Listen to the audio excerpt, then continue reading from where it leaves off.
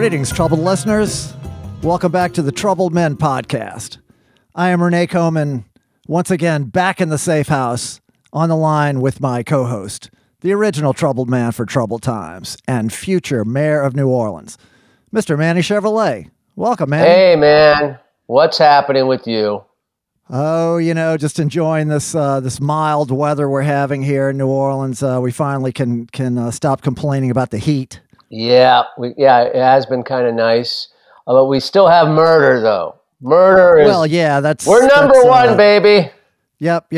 We're number one in murder. We're going to keep it that way, man. We did it. You said we could get back up there, yeah. And with the Troubled Men podcast help, and we didn't do it alone. Well, I actually, well, no, we didn't do it alone, but I actually went out and killed someone over the weekend.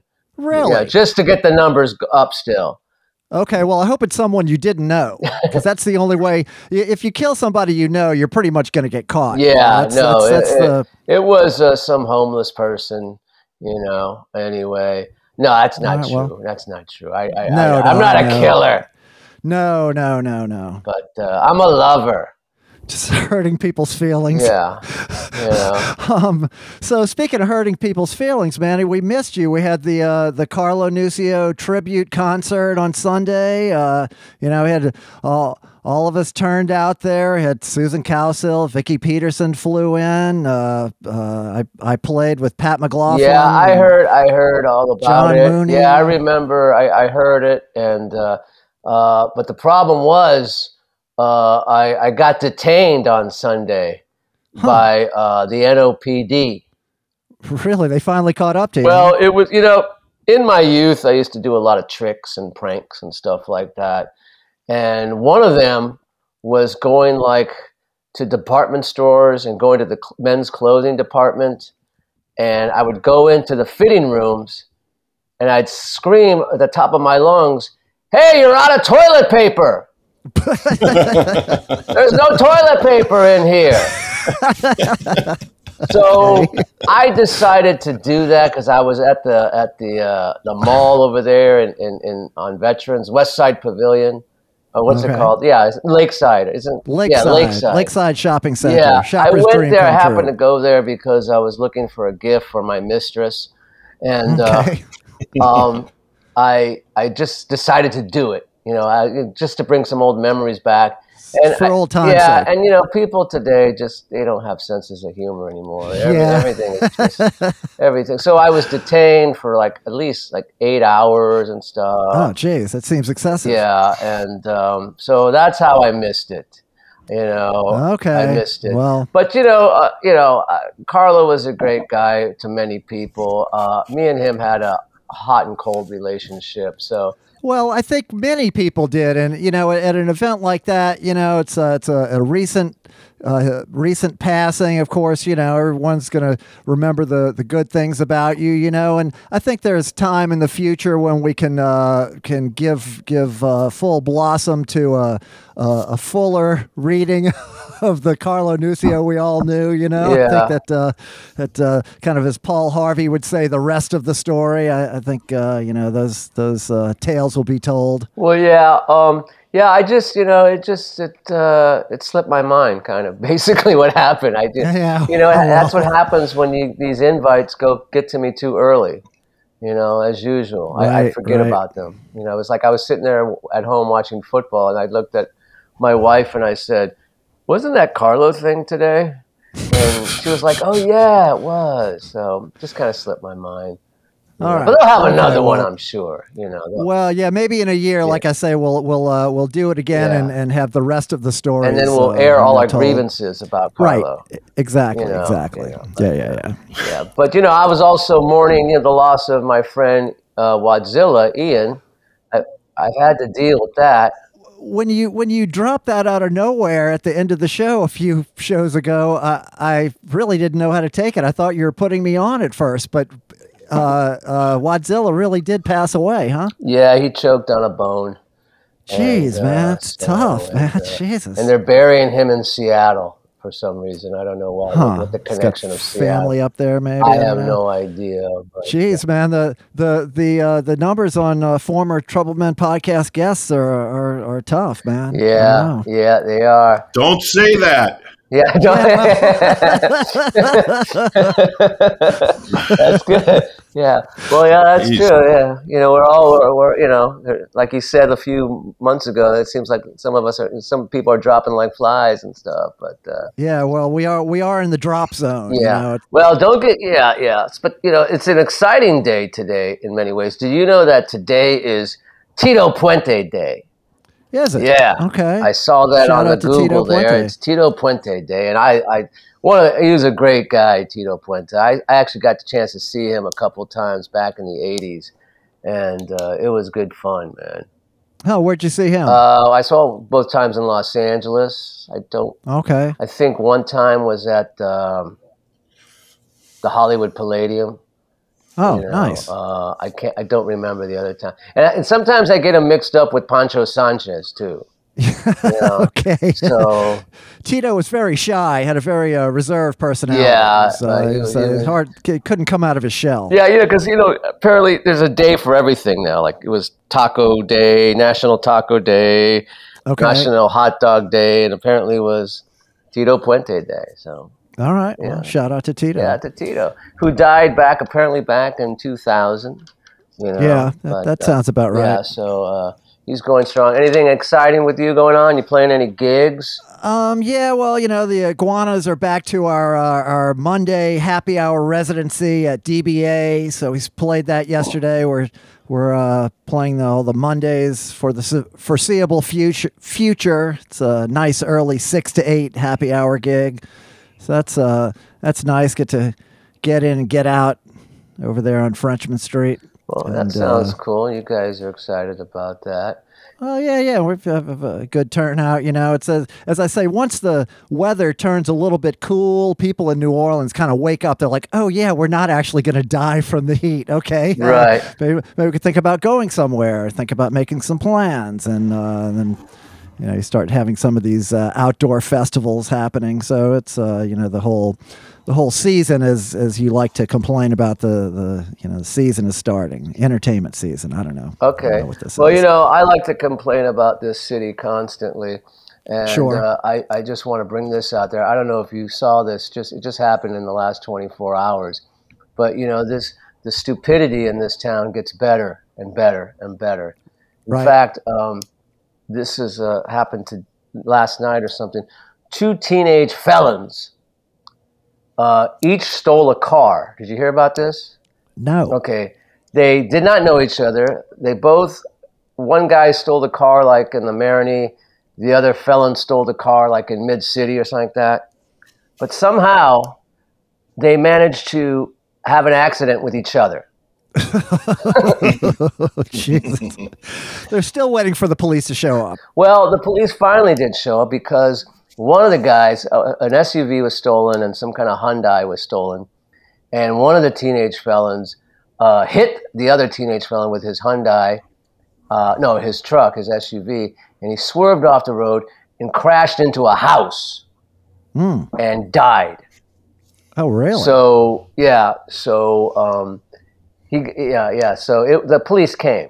Okay, because there was a death. Yeah, All right. because there was a death. If it was Police just a showed up. car crash, But they'd still be waiting. What are for the the- odds of let's say you stole a car in Mid-City and I stole one in the Marigny and we're driving off with a stolen car. What are the odds of us crashing? It's got to be really, really infinitesimally small, man. It's got to be incredibly small. Yeah. Oh well. It goes to show you, even the smallest, the longest of odds sometimes pay off. Right. Yeah. But I just found that hilarious in many ways. I was watching the news and they were describing it and going, how can that happen? It just Yeah. Well, it's New Orleans, man. No, because it is a small town. Well, yeah, as we say, yeah, everyone's kind of connected in some way or Yeah. other. Well, I can chime in on the complaints. I had to go to the airport today. Second time I've had to go to the airport in the last couple of weeks. And the new airport has been open for 2.5 years, something like I that? think actually maybe a little longer. 3 years. So they knew they've been building the airport for many years before that. Now it's been completed for 3 years. It's been open. They've been using it. They still don't have the connection between the interstate and the airport completed. So Well, yeah, you still have to get off that one exit, right? get off and snake around, across Williams Boulevard. You're on all these signage is terrible. You don't know where you're going. I mean, I can't imagine if it's your first time trying to get there, how you could ever make it to the terminal. It's like, I mean, what do they have maybe like 10 years after the airport is open, we'll finally complete the road to the airport. Well, roads are a problem here. Well, yeah. You can attest for that because your street in front of your house has been dug up for over a year, right? Oh, yeah. They're on 7 a.m. Backing up duty again. Yeah. They're not actually doing anything on the street. They just move the equipment around down my street and seemingly only back up. So you hear that backup beep the whole time. Oh, God. It just never ends. But, yeah, other than that, the only thing that happened, I don't know if I said this, I signed the recall. Did you sign the recall? I haven't signed it. No, I'm not much of a recall person, but go ahead. No, I signed it, and it was very quick and easy. I was over there by our friend DC's comic book shop, and there was a lady who had a little table and a chair set up on Carrollton and Oak Street, and she had a T-shirt, and I just happened to walk by, and she said, "You want to sign the recall?" And I said, "Sure, I'll sign it." And then she gave me some blank pieces of paper, like these forms, to get other people to sign it if they want. And it's very easy, very, very right. easy. Sure, yeah, it's just sign your name. Well, sign your name, and you gotta print your name too.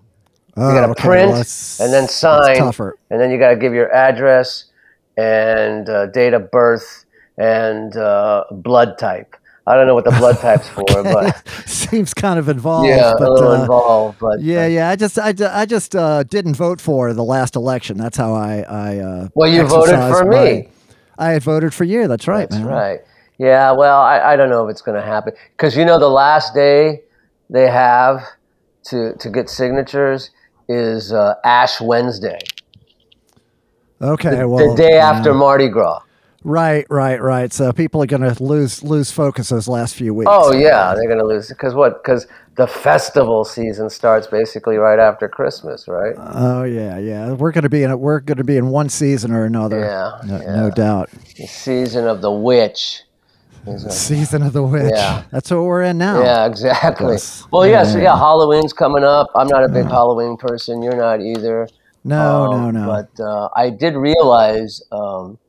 The Jehovah's Witnesses, they don't celebrate Halloween. The Jehovah's Witnesses. I guess they don't want people knocking on their door. Yeah, it makes sense. Like they do Payback to us. is a bitch. Yeah. Exactly. but listen, let's get our guest in because this is a guy who, God, I haven't spoken to in many, many, many a moon. How's that, Manny? Out of nowhere, I delivered this guest from the deep recesses of your past. You didn't even know that was happening. It's a special treat that we have. Yeah, it is a special treat. I mean, it really is because he's alive still. And, that's a treat. And he's willing to talk to me, where a lot of my old friends are not willing to talk to me. I know. When I make these inquiries, it's always with a certain amount of trepidation to see what the reaction is going to be. Well, the night is young. That's true. That's too. right. Okay, so let me introduce our guest. He's a fantastic studio and live touring drummer. He's played on hundreds of records and thousands of live concerts worldwide. He's worked with a long list of fantastic artists like Neil Young, Beck, Brian Wilson, Stephen Stills, Norah Jones, Fiona Apple. On and on. Jakob Dylan. He was also the house drummer for the Jakob Dylan documentary Echo in the Canyon, as well as the whole tour for that Echo in the Canyon project. Anyways, he's got a fantastic career, and he's also a drummer with Manny's band Two Free Stooges. So it's going to be a real treat. Without further ado, the great Mr. Matt Tecu. Welcome, Matt. Well, hello, podcast listeners. And, yes. How you doing, buddy? I'm good, man. Well, first of all, that was an amazingly sweet introduction. Oh, And I just kept Well, thinking, because like, Renee's a good liar. No. yes. But I was listening to going, I'd totally sleep with me if I heard that. well, good. That's what I'm going for. I'm Thank trying to you. butter No, thank up, you. Lower your defenses for Let Manny. me just say, Manny Chevrolet, when's the last time we spoke? Like 25 years ago? 20? Probably about I don't know. 25 years ago. I remember this so well because the band had dissolved. When did you flee Hollywood? Well, I left Hollywood in 2000. Okay. Okay, I came to New Orleans in 2000. But I know the exact last time we spoke to each other. Really? Yes, we were both in Santa Monica. You were then with Julie. I guess she was your fiance at the time. Yeah, and then my wife and now my ex-wife. Yes. I figured because I said to myself under my breath, I give it 3 years. You know, Yeah, no, that was exactly what it was. 3 years. 3 years, Prescient. exactly. Yeah. Yeah. Well, no, here it was. I was seeing a girl. I was living with a girl named Michelle in Santa Monica, right off like Rose and Main, around that area. And we were taking a walk around the neighborhood for some reason because she was very, she liked to walk, and I like to complain about the walking. And we bumped into you and Julie. And this was, I guess, I'd say maybe 1995, 96. Oof. You were working at that coffee house, I think. Well, I worked at the first Starbucks in L.A. Okay, maybe that was it. You were working there because Stooges had dissolved. Two Free Stooges had dissolved. Right. And I was like kind of in and out of my Alvarado Street vacations still. Right. Same. Yeah, and I think you were there too at that same point, in and out of those vacations in Alvarado Street. And then I think I chose Alvarado Street over the girl that I was living with. Well, Michelle was her name. And it's hard to compete. Yeah, it's hard to compete. Yeah, exactly. And that was the last time I think I remember ever speaking to you, to be honest. Yeah, that's probably about right. Yeah, because I was living in Venice. You were living in Venice, and you guys were engaged. And I remember JK. Remember JK? Oh, yeah. Yeah. Well, JK and I were hanging out a little bit off and on, and he was always we came to visit your house a few times in Venice and stuff like that.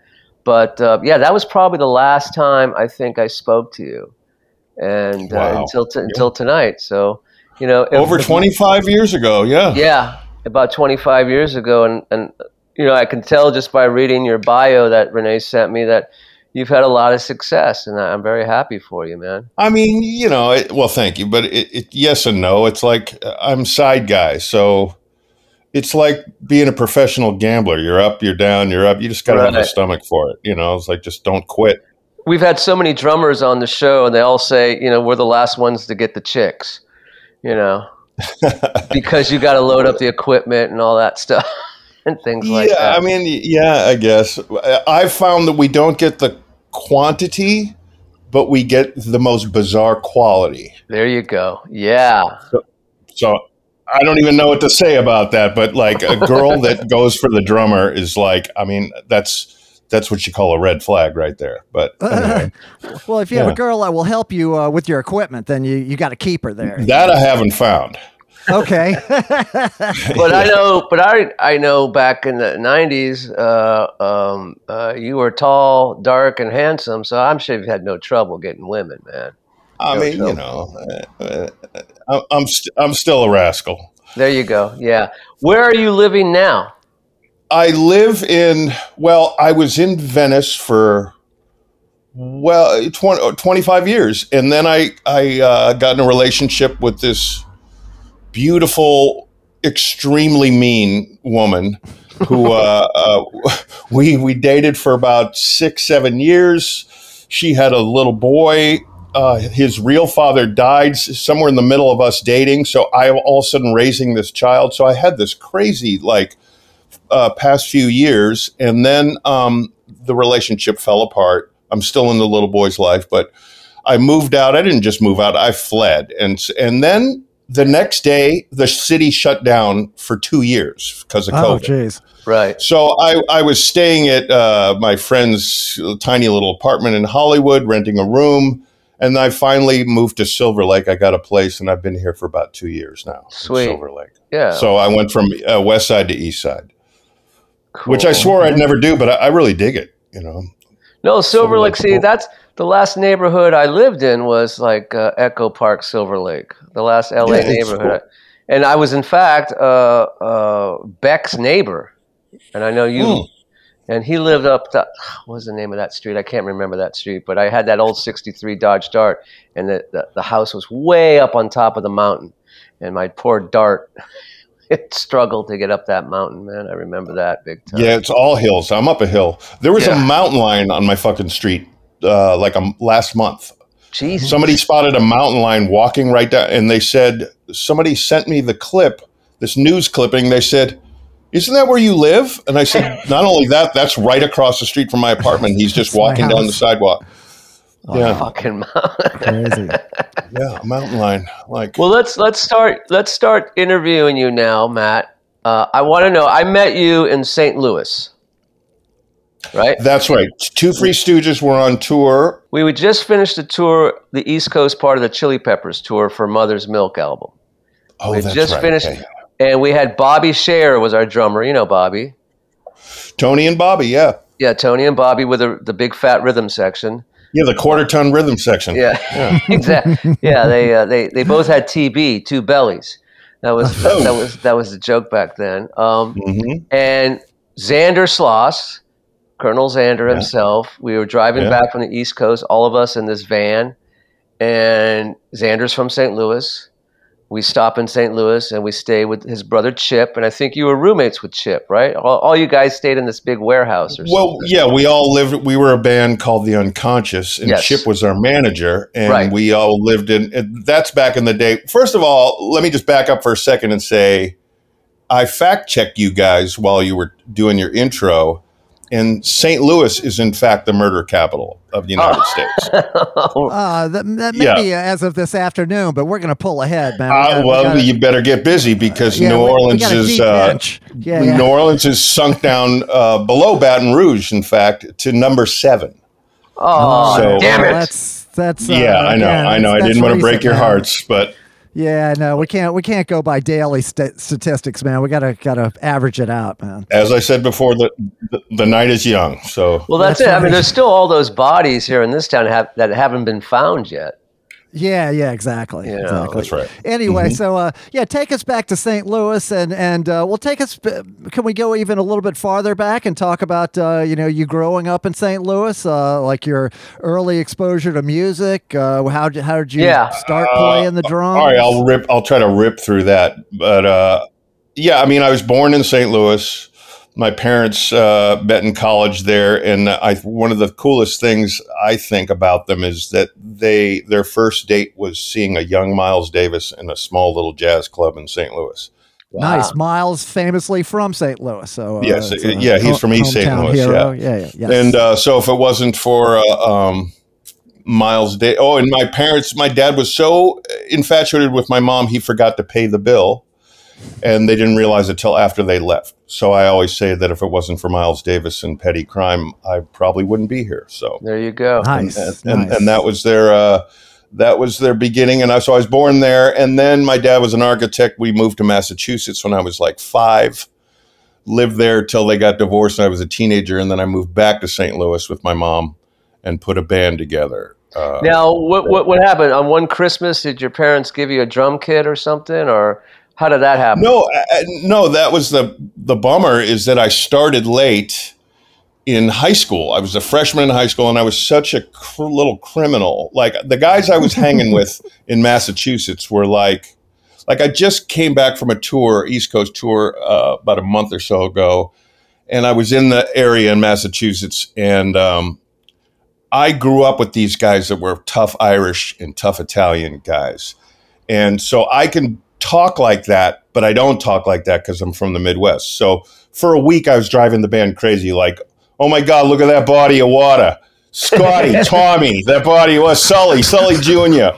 And so I can do it, but so yeah, no, I had no mentors in the neighborhood for musical instruments. Although I loved, it was all about me in my room with my bong and my stereo listening to music. I thought I was going to grow up and be a DJ because music meant so much to me. But then fast forward, I'm getting in trouble. I'm getting arrested a lot. I'm failing everything in school. And my dad's like, you got to go to the Army, son. And my mom's like, no, he needs to be in the woods where he's safe. Like he's good in the woods. So they sent me to this little hippie boarding school in Vermont. And on an acid trip as a freshman, so I'm like 15, I climbed to the roof of the building to see the stars while I'm on acid, and I hear somebody playing guitar, and I break in the window in the music room, and I crawl in behind a set of drums, and I start playing drums on acid, and somebody heard me and was like, we're going in the studio next week. Would you want to record with our band? And I was like, no, I'm not a drummer. I'm just on acid. And they're like, well, you're better than our drummer. And I'm like, all right, well, I'm in. So that's how it started. And then I just never stopped. I realized that if I do this and I keep doing it, I get better.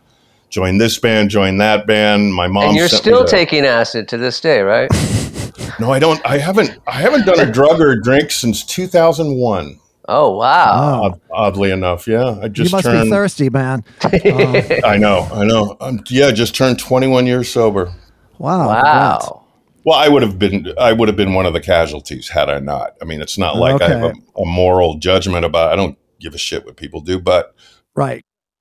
For me, I burned it out. Like I had to, I was either that or, but anyway. Don't get ahead of the story. Yeah. So I put a band together. So then I moved to St. Louis, fast forward a few years later, put a band together. And that's when I met you. We were like the big band in St. Louis for a couple of years. You guys were, yes. I remember that because we got there, I guess, on a week where you guys had some shows lined up in St. Louis and Kansas City. And Xander, I guess, talked Chip into saying, can we open for you guys? Oh, yeah. Yeah, and we opened for you guys. And it's funny because your singer, what was your singer's name? Mike Aperion. Yeah, he moved to LA too, I think around the same time. Yeah, he did. Yeah, he did. Although we never really talked while he was here, but, whatever. Things happen. But yeah, he did. But it's so funny because I got a friend of mine who manages the Euclid Records here in New Orleans. And Euclid Records in St. Louis is a big deal, the Euclid Records in St. Louis. And I went there when the Euclid Records opened, like their opening week here in New Orleans. And I went there, and my friend Lefty, who manages, one of the managers there, he goes, this is one of the owners. And I said, oh, nice to meet you. And he goes, well, I said, you're from St. Louis? He goes, yeah, I'm from St. Louis. I go, you ever hear of a band called The Unconscious? He goes, oh, yeah, love The Unconscious. He was a big fan of you guys. Yeah, he was like, I love that band. Because you guys were big, man, because we played some gigs with you, and it was packed. Yeah, well, that was the weird thing. I could be in St. Louis. I was there till the band broke up, and then I came out to L.A. because Xander offered me the gig with Two Free Stooges, and I didn't want to start over in St. Louis. So, well, first of all, let me go back to Euclid Records that Jeff Tweedy, when I lived in St. Louis, worked there from Wilco. Okay. And he was in the band Uncle Tupelo at the time, and that was part of the scene. Right. But yeah, we were big for like 2-3 years in that regional area. Right. So, I mean, we did what we could, but people didn't know what to make of you guys when you came in and did shows. Well, yeah, I remember Xander's parents, or one of his parents, came to the show, and I think Xander said, "What'd you think?" And he just kind of stared at Xander. Just kind of stared at Xander. So, yeah, we were kind of hard to get that first time, But I think if you saw us a few times, then you kind of get it. In fact, there was this videographer, documentary guy, Louis, who taped tons of our shows in L.A. I just posted something on Facebook of a 10 minutes backstage at Club Lingerie. Yes, I found it last week. Yeah. And it's you and all of us just kind of hanging out, and the nurses and DH Right. and JK and everybody. Right. Yeah. That's Louis. But he also did this show that from Bogarts in Long Beach. He taped the whole show, which you can find on YouTube also.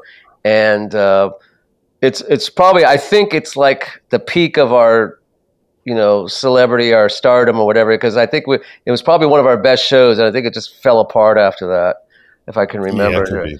Yeah, but didn't you live with Xander over there on? Well, it was the first couch I crashed on. He's like, Right. come out here. So I drove out my little Datsun 510 station Right. wagon that was so covered in rust from being in the Midwest winters that when I went to drive it to the junkyard, they're like, we can't take this. There's nothing salvageable on it. It's made of rust. It's mostly rust. Yeah. And but I came out and I crashed on his couch for a couple months till I could find a place, which was just a little shithole, like a block from Small's Bar. Right, off But of Melrose, near the Paramount Studios, near Paramount Exactly. Studios. Yeah. Now I remember going to that. Yeah, and then your gal came out with you, right? Or she came out later. Well, she was going to college in University of Redlands. She had like a year left or a half a year left. And then when she got out of college, I was like, I can't have her move into this tiny little one room shithole. And so that's when we moved to Venice, which was affordable at the time because Venice was all run by gangs. So it was dangerous, but I loved it. They weren't messing with me. And if anything, I was a customer. That's but you didn't live like that's like when Ghost Town was still Ghost Town and stuff like that. Exactly right. Yeah, but so I moved to Hollywood, and I just remember Two Free Stooges. First of all, I got it immediately and thought it was genius, and you and Dick Rude were just like these comic geniuses. Thank you. Not the strongest singers, but got the job done, and like the most naturally gifted born entertainers I've ever seen. And then the band was badass, but the band kind of fell apart. So I came in on drums, and then Martine joined with me. Right. Martine Lenoble, yeah. Well, what happened? Yeah, what happened was Tony and Bobby. Bobby was like, "I'm moving to Seattle because I want to play more power pop," and he got some offer to do a power pop band in Seattle or something like that. And Tony, the bass player, he was not reliable at all. He just wasn't reliable. Be like, okay, we were having rehearsals at this place, at 2:00, and he'd always come up with, Tony being Tony, be like, oh, Tony's like that guy from Popeye. I'd gladly pay you tomorrow for 2 cheeseburgers today. That's how Tony was. Wimpy. Yeah, Wimpy. Yeah. That's the guy. And I love Tony. We should get Tony on the show. He's got a lot of stories because his dad was Pete Rugolo. Oh, yeah. I'd love to get Tony Rugolo on the show. But yeah, so then Xander got you and Martine together. Well, you guys had a lot of demand going at the time, so you couldn't afford to just stop. Right. We were had all these offers. Yeah, we were like, you can play this you can play Club Lingerie, once a month, all that kind of stuff. So yeah, we were getting it big, and Thelonious Monster's happening. They're kind of still happening, I guess. And the Chili Pepper, all these friends of ours are exploding. Everything's exploding, and the train is rolling. The train is rolling in many ways, and it was a lot of fun. Like you said, I mean, I'm not really a singer. I did my best. I didn't mean to insult you. No. It was that. It was like you're a front person. Yeah, I was just a front man. I'm a personality out there. Trying to. I'm winging it. Jokes, dancing, choreography, it was a show. It was a Las Vegas show, right? With a punk rock band, right? On drugs. On a lot of on drugs. Yeah, especially that last 6 months, man, where it was like, Lord. Yeah, it was just like, oh, how much are we getting paid for the gig? Okay, I got it, $50. See you later. Bye. I'm gone. Yeah. Meet you on Alvarado Street. Yeah, meet you on Alvarado Street. Well, as you said, everything was blowing up, but it was still kind of working, at least for another year or so, and then people started dropping like flies. But yeah, I mean, I show up. My first show is like I'd say 3 weeks, a month after I moved to Xander's couch. And so we got a month to get ready for it, and it's at Club Lingerie. And I remember the opening band was a punk rock cover band called Hate, with Flea on bass, Frusciante on guitar, Angelo singing, and Nicky Beat on drums. Angelo Moore from Fishbone. From Fishbone, yeah. And Nicky Beat from the Weirdos, later the Cramps, on drums. And so as we set up and I sit down and play, and I remember I had long hair at the time, and Xander was like, that will not do. So Martijn and I both wore berets and pink turtlenecks. That's right. And yeah, I just remember sweating bullets in this like wool beret and a pink turtleneck. Well, because you were the thing was also about the show was like Dick and I never acknowledged you like we knew you. You were just the hired guns for that night. You were just the union cats that were sent to back us up. Yeah, and our instructions were to just shred, but look thoroughly unimpressed and bored back there. Right. Which is not that easy to do, when you're just fighting for your breath back there. But I remember looking out in the front row as we're about to start our intro, which I think was Zeppelin Song Remains the Same. Right. And I see front row folding their arms, staring at me. It was like, Anthony, Flea, Frusciante, like all these people who I had been seeing for years in St. Louis in clubs, like paying good money to see their concerts.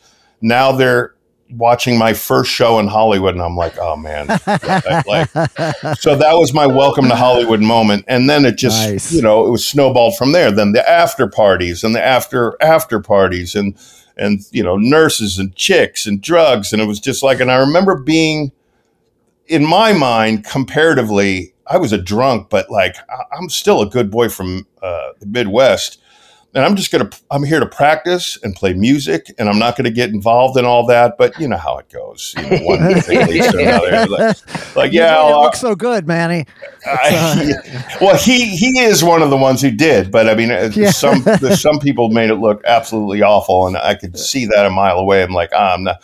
My whole life in Hollywood was, well, at least I'm not that guy.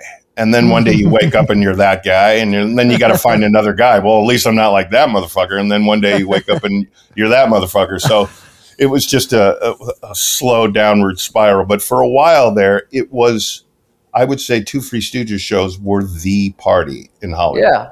And that's why Manny to me was like Mr. Hollywood, because Dick was a little more withdrawn, at least off stage, than you, and so. Well, because if you call yourself Dick Rude, if you give yourself that name, Rude, you got to live up to it, in some ways. And Dick Rude is a lot different than Richard Greenberg, Mm-hmm. So, but Although a sweetheart and very nice to me, always you guys were all very nice to me. Xander and I, to this day, I look at him like family. I love him. I don't always like him, but that's Xander. Like, we're always going to be in each other's lives. He only lives like a half mile from me, and I still hate him at the same time. Right. Well, Xander, I don't care who knows it. Xander, it's funny because I know he's on tour with the Circle Jerks, and they came down here, and he wouldn't answer any of my text messages or phone calls. And then I talked to Abby. I talked to Abby Wool, and she says, "Well, he's just a mean sober." It's basically okay, fine, but like, I don't know that. To me, that's all horse shit, and that's the Hollywood side. That's the Hollywood part I didn't like, where people were like too cool to like whatever. But yeah, those guys have been touring like for a year now. I mean, Keith has got to be in his 70s, right? I mean, something like that. I think he's close to it. Late 60s, yeah. Yeah, well, let's hope it's over. They played everywhere, and they sound great. And Xander's still playing his. He just came out with an album last year of his. He's always brilliant at the acoustic "Sad Bastard" songs. I call them. Right. And the songs that literally will make you cry. They're so beautiful, and he's got a knack for that. So he's still doing that as well. Fast forward, Manny, what? Manny, I was going to say, it seems like this might be a good time to take a little break. Oh, yes. Matt, we always take a break halfway through the show to refresh our libations, and the Troubled Nation knows the drill. So it's only going to be a really short break, so get yourself a refreshment or go take a leak if you have to. It's the 40-minute mark. So, Matt, we'd like to say we'll be right back. You showed me how to do exactly what you do, how I fell in love with you.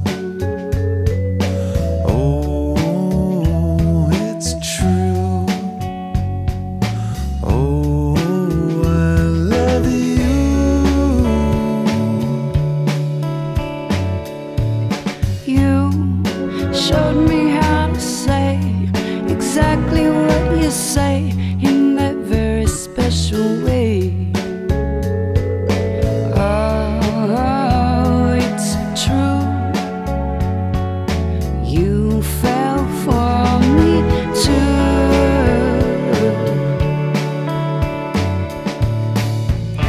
And when I tried it, I could see you fall, and I decided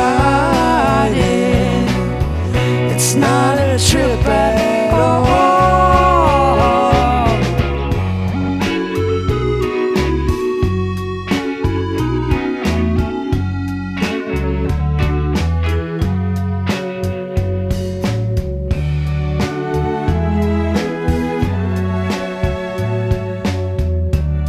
And we're back with Mr. Manny Chevrolet. I am Renee Coman, back with our guest, Mr. Matt Tecu. Now, Matt, I know you're kind of new to the program, but just to catch you up, the Trouble Men podcast has had a checkered history with sponsors, and as you might guess, and we're back to our original sponsor at this time, which is Loose Change. Yeah. Now, I'm not sure if you're familiar with Loose Change, but Manny, tell them a little. Well, Matt, everyone's got loose change. It's everywhere. Yep. It's under your bed, your couch cushions. Maybe you keep a jar of it, like a lot of people do. And so we want that loose change. We need that loose change. Yes. We're begging you for that change. Yes. We all need change, Matt. Yes, it's the only change Manny likes, yeah, right? So I like change. A few nickels and quarters in my pocket, and I like to jiggle them. Sure, it sounds like keys. Yeah, I like to jiggle it. Yeah, so we need the loose change, and so yes, we are a listener-supported operation, is what we wanted to get to, and we do have a couple of links. We have the PayPal link and the Venmo link right there in the show notes, or the PayPal the Facebook page, so you can avail yourself of those ways to finance the show, to support the Trouble Men podcast, because so we can bring terrific guests like Mr. Matt Tecu in week in and week out. And I know you're all listening to it week in and week out. We also have the Patreon page. It takes all the guesswork out of supporting the podcast. And, we always like to encourage you to subscribe to the podcast wherever you're listening to it. Subscribe, rate, give us 5 stars. You could say, fuck Manny and Renee, 5 stars. We love that. Also, follow us on Facebook and Instagram, and share the podcast with your friends. We do have the T-shirts. We're going to be putting some posts up with listeners modeling their Trouble Men podcast. And the holidays are right around the corner. That's right. Gift giving season is upon us. So check all that out, and tell your friends about us. I think that's. I don't know. That's forgetting something, but that's about it. You guys should have an OnlyFans. Well, we got to work up to it. Yeah, I'm trying to. Manny doesn't know what that is, but I'm going to break it to him slowly over. Yeah, over time. I don't know what that is, but I do know. I think maybe if push comes to shove, we should just have a telethon. Okay. Wow. Sounds like a logistical nightmare, but I don't know. That's a lot of pushing and shoving. Yeah. Well, anyway, back to our guest, the great Mr. Matt Tecu. Now, I want to give a little bit of internal peek behind the curtain to show how things work. So I discovered Matt because, we had our former guest, Doug Belote, great drummer from Lafayette, now living in New Orleans, was a guest on the show. And he and I, follow each other on Instagram. And I see one day this guy puts up a poster of 2 Free Stooges. And he says, look what I found cleaning up in my box, an old box. I used to play with this band. Doug Belote chimes in. I was just on a podcast with that guy, Manny Chevrolet. Oh, that's right. I remember all that now. Yeah. And I'm like, okay, all right, and so I figured out that that you were a one-time drummer of Two Free Stooges, and then I started following your career, and I'm like, okay, geez, man, Matt's one of these highly elite session drummers, and you know, it's so funny. You and Doug play like a lot of times. You listen to records that you guys play on, and you think, well, he's just playing brushes. It's really not a whole lot. I mean, that's what a novice could listen and think, but it's like, well, number one, he's playing with great time, great tone, and so much taste. And it's everything that he's not doing that you wouldn't want a drummer to do. He's not doing any of that. You know what I mean? Is this making sense? Yeah, I mean, to this day, I've been drumming for over 30 years professionally, and every time I sit down, I think, I have no fucking idea what I'm doing. And I hope today isn't the day they figure that out. But then the next voice that pops in my head is, yeah, Matt, but you've been doing this a long time, so just be yourself and go to work, you know. And so that's how I keep doing it. Now, you know? How do you know Doug? We crossed paths. I was playing with this singer, Janova Magnus. She's kind of a soul, blues, R&B singer, like old school, like Stax, Motown kind of stuff. And we were playing a blues cruise, which went from Florida down to the Caribbean. So for a week, you're out there and everybody's on it. And it's just back-to-back shows. And he was on with, oh God, what's the New Orleans white guy piano player? Big nose, big hat. John Cleary. Yes, John Cleary. He's a bad motherfucker. Yeah. He was on the podcast. Oh, okay, great. Yeah, and Doug was drumming with him that week. I mean, Doug works with everybody. And to me, Doug's just one of the great New Orleans drummers, which is saying a lot because those are the greatest drummers, are the New Orleans drummers. And that's where the instrument was invented, the drum set from New Orleans, you know. Baby Dodds back in the 20s. Going to ask you, like you mentioned off air that being from St. Louis, that you looked to New Orleans drummers a lot. Were you like a student of the Earl Palmers, and did you actually cross paths with Earl out in L.A.? No, I never got a chance to. It was one of those things where he would play this jazz show every week, a regular like weekly gig at some jazz club in the Valley. And I was such a drug addict back in the day. I was like, well, I'll go next week. And then, right. And it just never happened. And then one day I found out that he died. So I never got to see him. But it started with listening to the Meters for me. Okay. And when I was in St. Louis, like I wanted to be an old black man when I grew up. Not a black man, an old, like, because the old guys... The old guys in my city, just everything about them, the way they talked and walked and laughed and everything, and played their instruments. I was like, man, these are the baddest of the bad.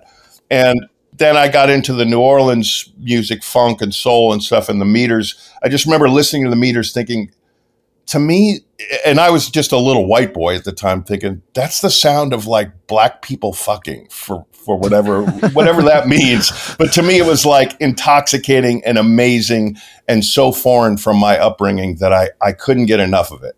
So I would listen to Zigaboo drumming and then the Meters, of course, lead you to the Neville Brothers. So my first gig with the Unconscious, my St. Louis band, we got in our little tour bus, which was like an old school bus. We painted black, and we drove down and we played Tipitina's the night after the Neville Brothers played. So we get there and we get to see the Neville. And to me, it was like going to Mount Olympus and seeing the gods, you know.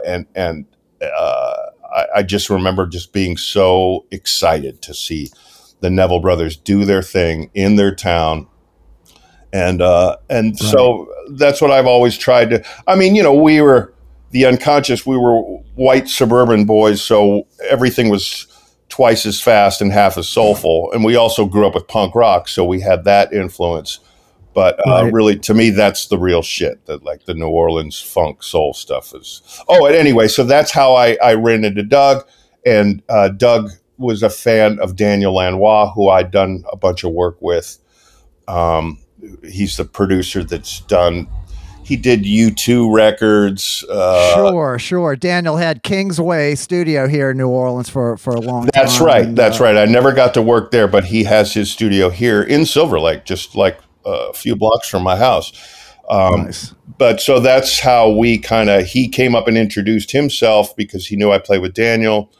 And then I got to listening to Doug. I was like, God damn, that guy is so good. And then, of course, he plays with all those, meters guys, the George Porters and all those your town's elite. Yes. Doug is one of the guys. He's one of the A-listers. Okay, so Matt, back to L.A., Two Free Stooges dissolve. You're working at a coffee shop. What do you do?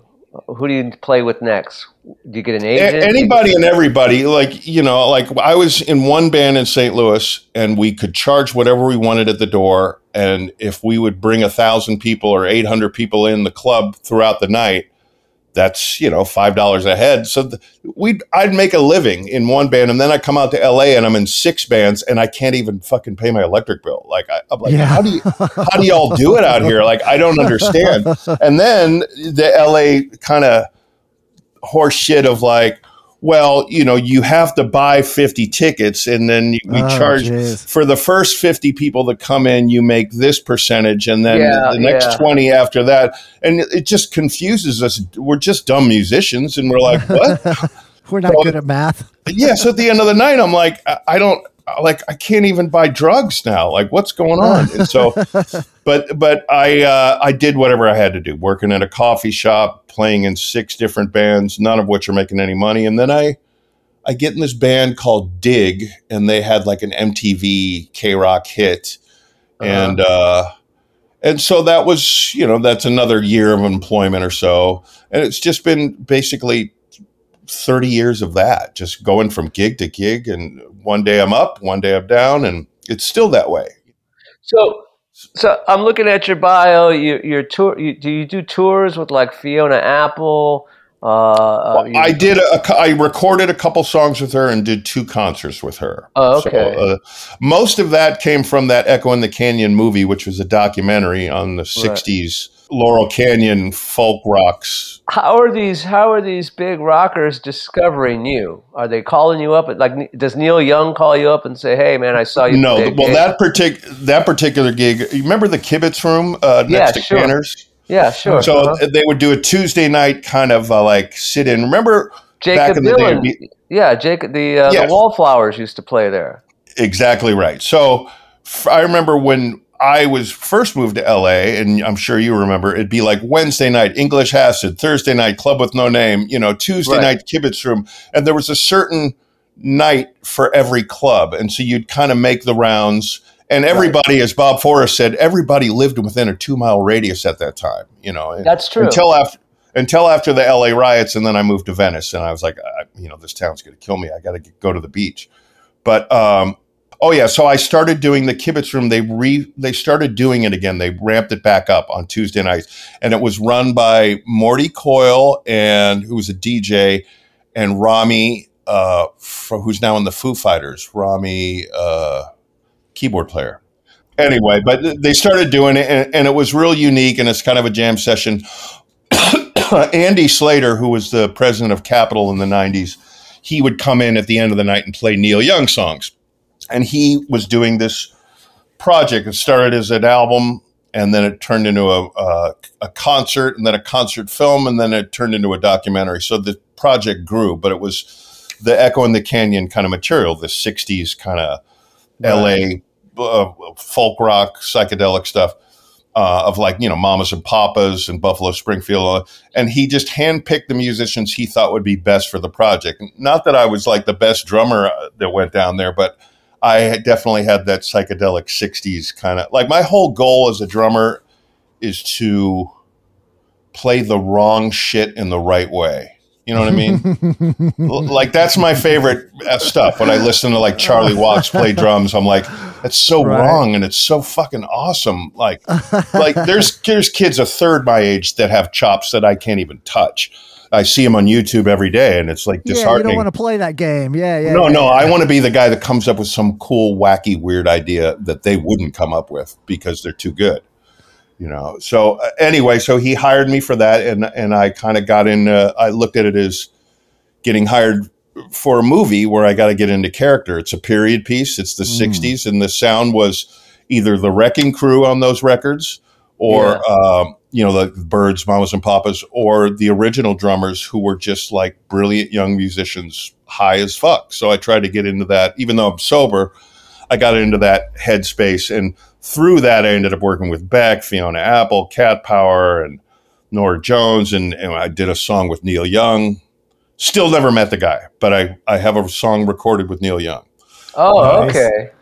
The rest of them I did, I did concerts with, and I was with Cat Power for a little bit, and so it grew from there. I remember Fiona Apple. I had a huge thing for Fiona Apple, and but she's a pothead, isn't she? Yes, and which is nothing wrong with that. No, and respectfully, well, pot here in LA, it's like going to the Apple store. It's like it's right. It's everywhere, Like if you light up a cigarette on the street in LA, you'll get the dirtiest looks.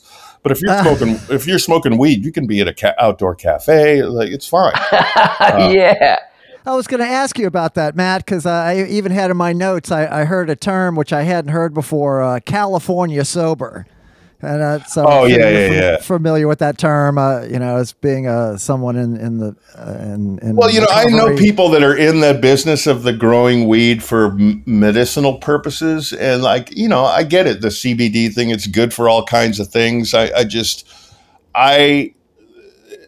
My sobriety is like, man, I'd be dead so long ago that I'm not gonna risk it by just like smoking weed, like so. And plus, I realized I'm not going to get any higher. Like I got about as high as you can get, and I crawled out of that ditch. So I'm like, I'm good. But yeah, it's a thing. People here just want to live forever, and I get it because now I'm 58, and honestly, I'm just trying to slow the decay. Like I have, I enjoy your decline. Like this is my favorite part of my life so far, but everything hurts. Like everything hurts. And so I don't know, but I'm still the luckiest son of a bitch that's ever lived. But that's so that's how I did that project. And it's like any job, I guess you get your next job from your last job, ideally. Man, what a great conduit to meet all those people, man, to get to work with them, get to, have them hear you. Jesus, man. Yeah. And then we were, I was in a little movie that was on Netflix for a couple years. And I mean, you can still watch it, but I guess Netflix, when they put a movie on, they do it for a time contract. And we had a 2-year thing. So for 2 years, you could watch it for free. But it came down. Well, I actually tried to watch it. And they cut your part out. Yeah. Well, they and my paycheck. Yeah. Now, Jakob Dylan, you worked with him just on this film or other stuff?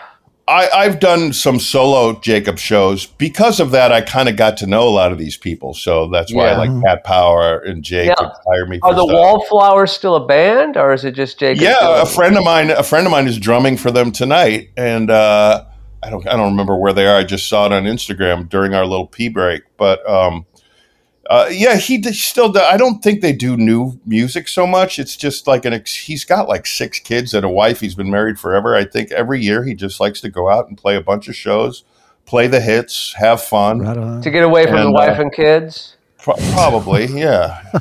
Something like that. Now, I heard his father was a big deal.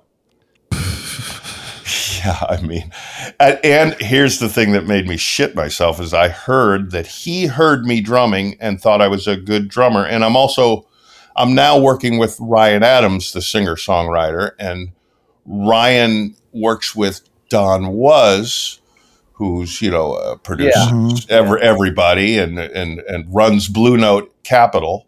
And Ryan said, "Do you think we could use my friend Matt on drums?" And Don was like, "Well, let me call Bob Dylan." And Bob said, "Yeah, he's a good drummer."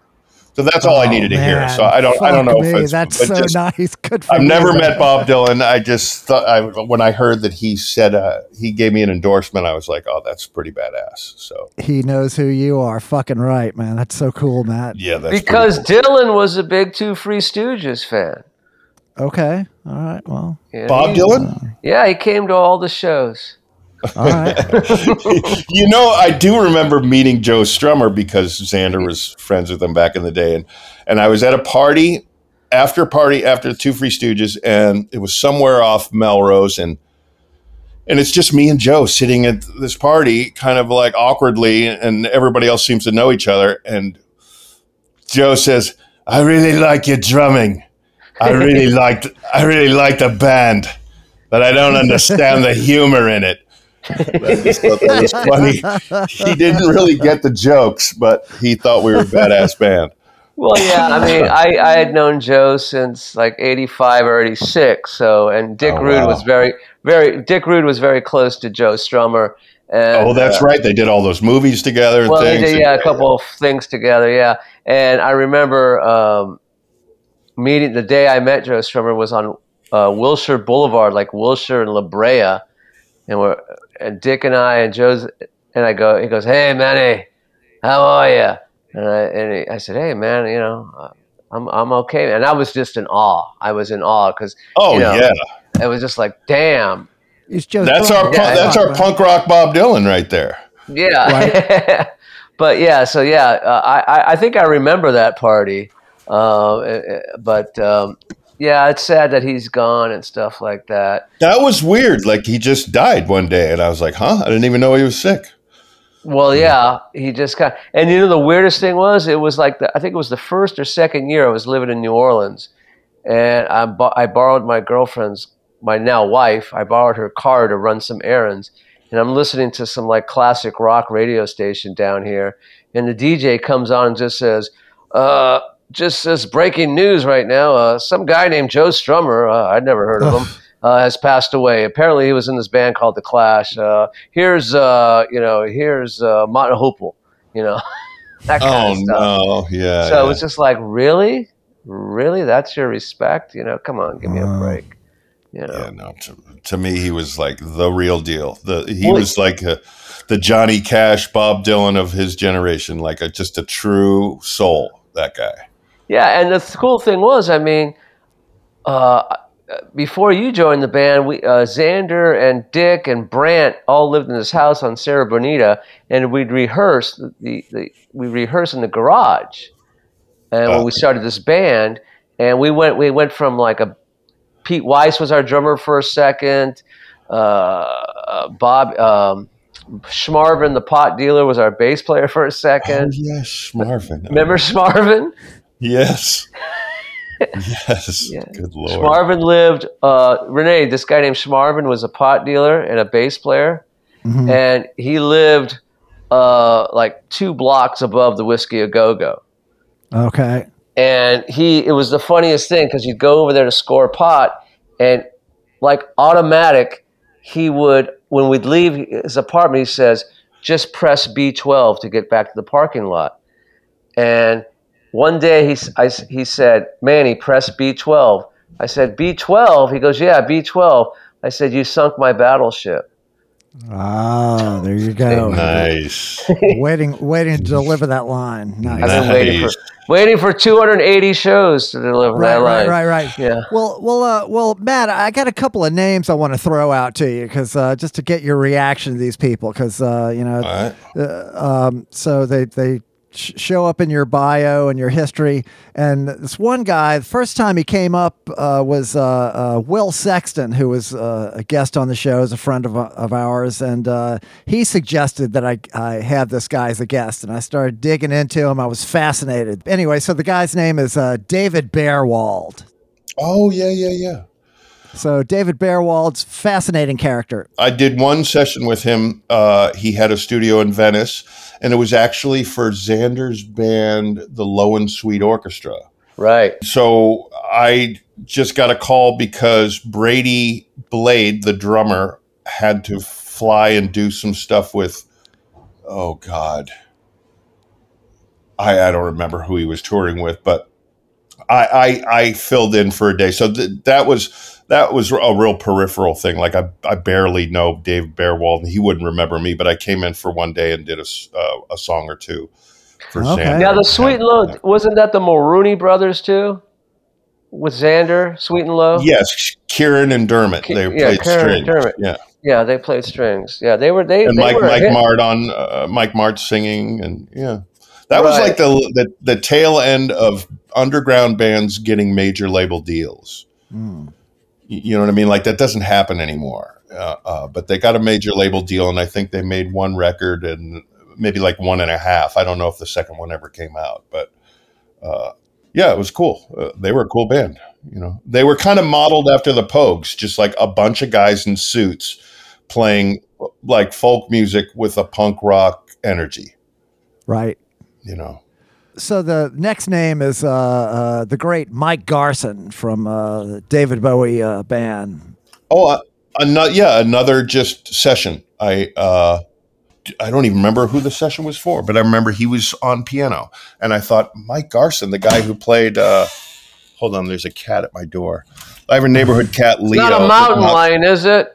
Yeah, just make sure it's just. Leo lives in my neighborhood. He's not my cat, but he knocks on the door every day and comes and visits me. But anyway, Mike Garson, I just knew him from David Bowie, Aladdin Sane. Yeah, Aladdin Sane and everything after that. Yeah. But that album in particular was like some of the craziest piano I'd ever heard.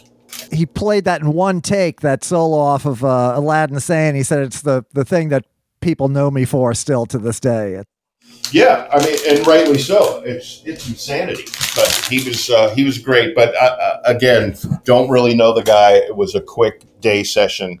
I just remember taking note, and I'm like, well, I could use this in my bio, so I guess it worked. You're proof that it worked. Yeah, man. Yeah, it's working on me. So the next one is the Dirty Dozen, because Dirty Dozen from New Orleans. We've had both Roger Lewis, the Barry player and leader, and Kirk, the sousaphone player, on the podcast, and they're New Orleans royalty. So how did you wind up encountering the Dirty Dozen? I was playing some giant music festival in Canada. Like, I can't even remember what it was called. But it's like the big one. It's like Coachella for Canada. And I think it was Edmonton Folk Fest. That's what it was. So, and they were on the bill, and I was there with Janova Magnus, and we played in a bunch. Anybody that was blues or soul related or roots music related, we would sit in with each other. So we'd jump on stage for their set. They jump on stage for ours. And I remember, what's the guy? John Mayall came and sat in with us. And so did the Dirty Dozen. And the thing as a drummer that was special for me was, bass players are everything for the drummer. It's like we're practically the same instrument. We complete each other's sentences. We got to work together. We listen to each other. And with the Dirty Dozen, it's that old kind of style of the bass is a tuba. It's not a bass player. So I'd never played with the tuba as the bass player before. And so it's just a weird pocket to lock with. And I thought it was really special. But we just did like one or two shows. So it's nice. Not like, yes. The great Kirk Joseph on sousaphone. He's giant. They were badass, like total badass. Oh, yeah. Still are. Yeah. And of course, I'd heard for years, being kind of a New Orleans freak, not so much anymore, but as like a teenager, I was listening to anything that came out of New Orleans, past or present, The last one I have on the list is the Basketball Diaries soundtrack. Oh, yeah. That was my friend Tom Stern, who's he's a filmmaker. He was partners with Alex Winter, who just did the Zappa documentary. He was I know Alex Winter from he's Bill and Ted. He was one of the, I don't know if he was Bill or Ted, but he was one of them. The one that wasn't Keanu was Alex. Right, was Alex. Yeah. I think he was Ted. Okay. He went to school with a bunch of New Orleans guys. So a bunch of guys I went to high school with are friends with Alex from L.A. So yeah. So Small me world, and his partner, Tom Stern, we joined a band. Tom at the time was living on the canals in Venice. I was living not far. I got in a fight with my girlfriend. I ended up living with Tom for a whole summer. And we put this band together called Spork, where we were using samples, like early samples like Iggy Pop and stuff, and in a way that wasn't hip hop. And it was kind of like an art rock band, and we would play naked, covered in body paint. And I remember our across the street neighbor was Matt Groening from The Simpsons. And Matt would come over and listen to us rehearse all the time. And he was a big Zappa fan and a Captain Beefheart fan. So anyway, it was weird music. And Tom was hired to do a song for the Basketball Diaries. So we contributed a song. I can't remember what it was. I mean, it was a Jim, what was his name? Carol. Yeah, Jim Carroll. It was a Jim Carroll song. Jim Carroll. Yeah. Yeah, it was we covered a Jim Carroll song for the Jim Carroll movie. Okay. But that was so long ago. I mean, that was at least 25 years ago. But that's where it came from. Did Matt Groening like to just come over because you guys were naked? Well, we didn't rehearse naked, but our shows were naked and our videos were naked. But he would come over. He was a weird cat. Like he would have these Sunday brunches. Yeah, he would have these Sunday brunches where he would just invite like artists, musicians, homeless people, just kind of weird neighborhood characters, and it was like a tradition of his. So he was really approachable, at least back in the 90s. I heard he doesn't live there anymore, but his ex-wife got the house, so she still lives at the house in the Venice Canals. I don't know where he is, but that's a nice neighborhood. Yeah, all of Venice. I got priced out. Like a pile of dirt in Venice is $2 million. Yeah, I know, man. One of our former guests and former sponsor, Brant Ryder, our last sponsor. Yes. He grew up in Ghost Town, and that the apartment that he lived in, which was I used to go there in high school all the time, is now fucking a $2 million property, man. It's just like at least. Yeah. It's crazy going nuts, and I don't know if he still has that house, but Perry Farrell used to have that house in Mar Vista, and yes. And he had that house in Mar Vista that we used to party at sometimes. And I'm sure he sold it for a big, huge profit. I'm sure. I don't know where he lives now. But that was like it was the weirdest neighborhood for a rock star to live. It's like, why is Perry Farrell? I remember the house. Yeah, remember that house? Why is he living? It's like right off Rose and near that park, whatever. I think it's like, I think it was the house that Anne Hesh drove into. I'm not sure. It was definitely that neighborhood, right off Penmar Park, yeah. Right, exactly. And I mean, he had a little pool and everything and stuff. And I'm sure that place is like my grandparents' place on Grandview Boulevard, which they bought for like $10,000 in the 50s, is probably $3.5 million now. Yeah, all of my friends, my Dogtown, like Venice, Santa Monica friends that were, because it was kind of poor working class back in the 80s and 70s. Yeah, and 90s. Yeah, 70s. Yeah, and I moved there in the 90s, so it was still the tail end of that before it got gentrified. And all my like punk rock surfer, these guys just grew up on these waves, surfing, skateboarding, and being in punk bands. And then to make money, they would get in as crew on these film sets, film and TV. So, key grips, best boys, set dressers, whatever, cameramen, lighting guys, electricians. And they made their money and they buy these houses in Venice, to which, like my friend Nick, he's just played in punk bands. He does set dressing.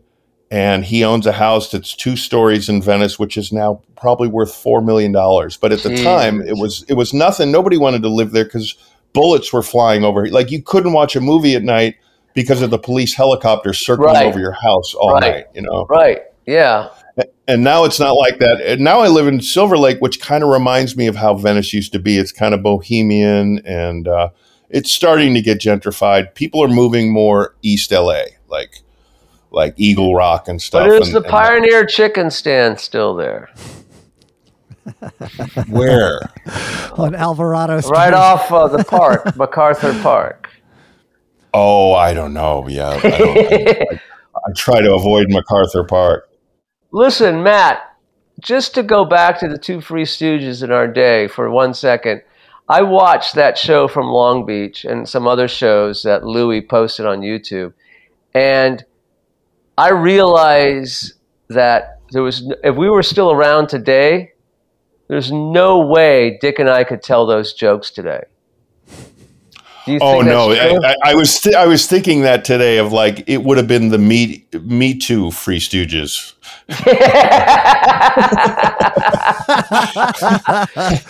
Okay, man. Well, I mean, really, the people have lost their sense of humor, or people are just chicken shit and afraid. That's all it is, you know. And you're absolutely right.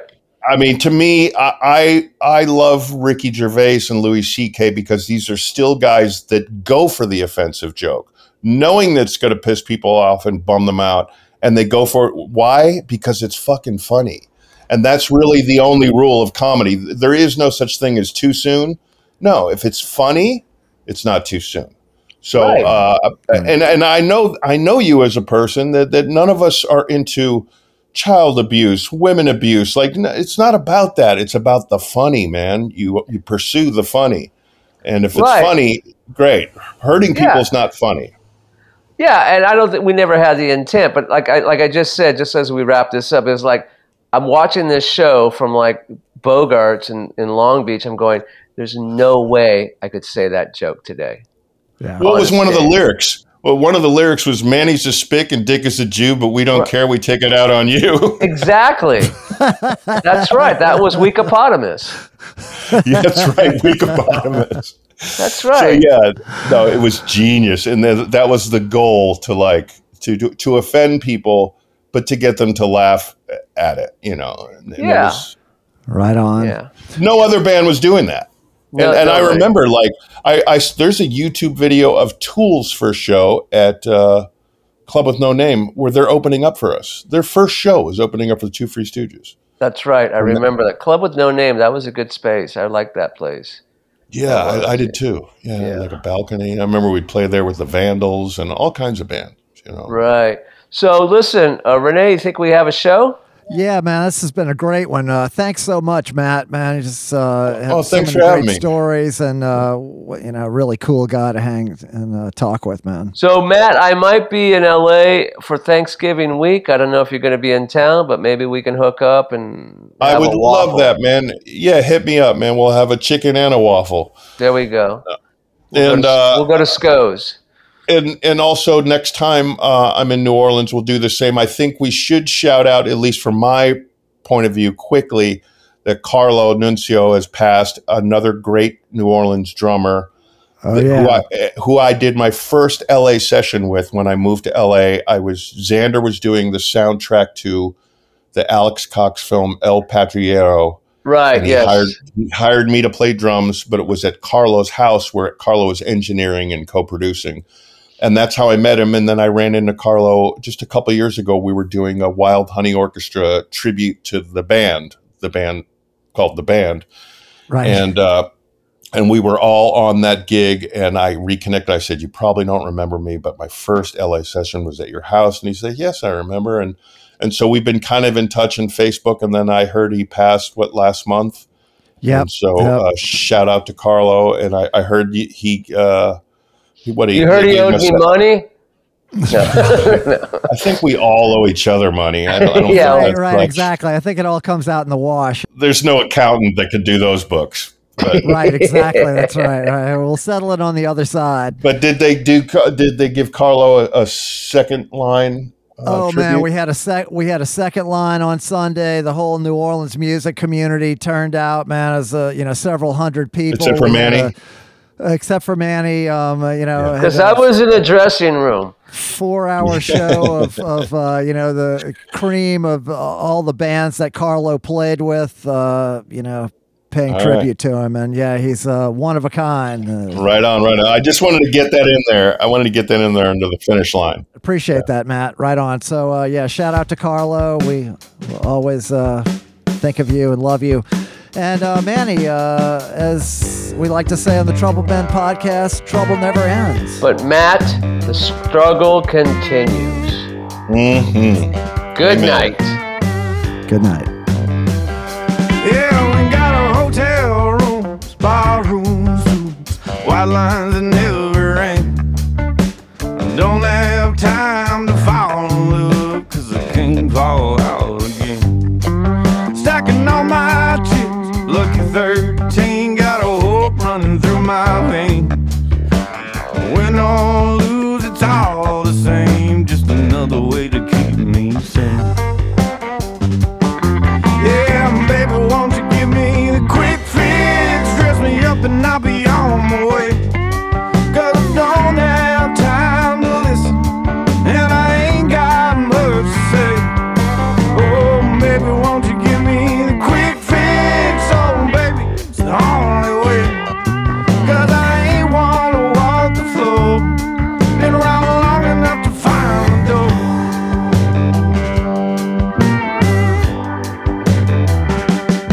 Yeah, I can hear you talking, I can hear you walking as a line just to get to the end. Yeah, my apathy gets the best of me, and there goes another friend. Say, hey, Mr. Haggard, got the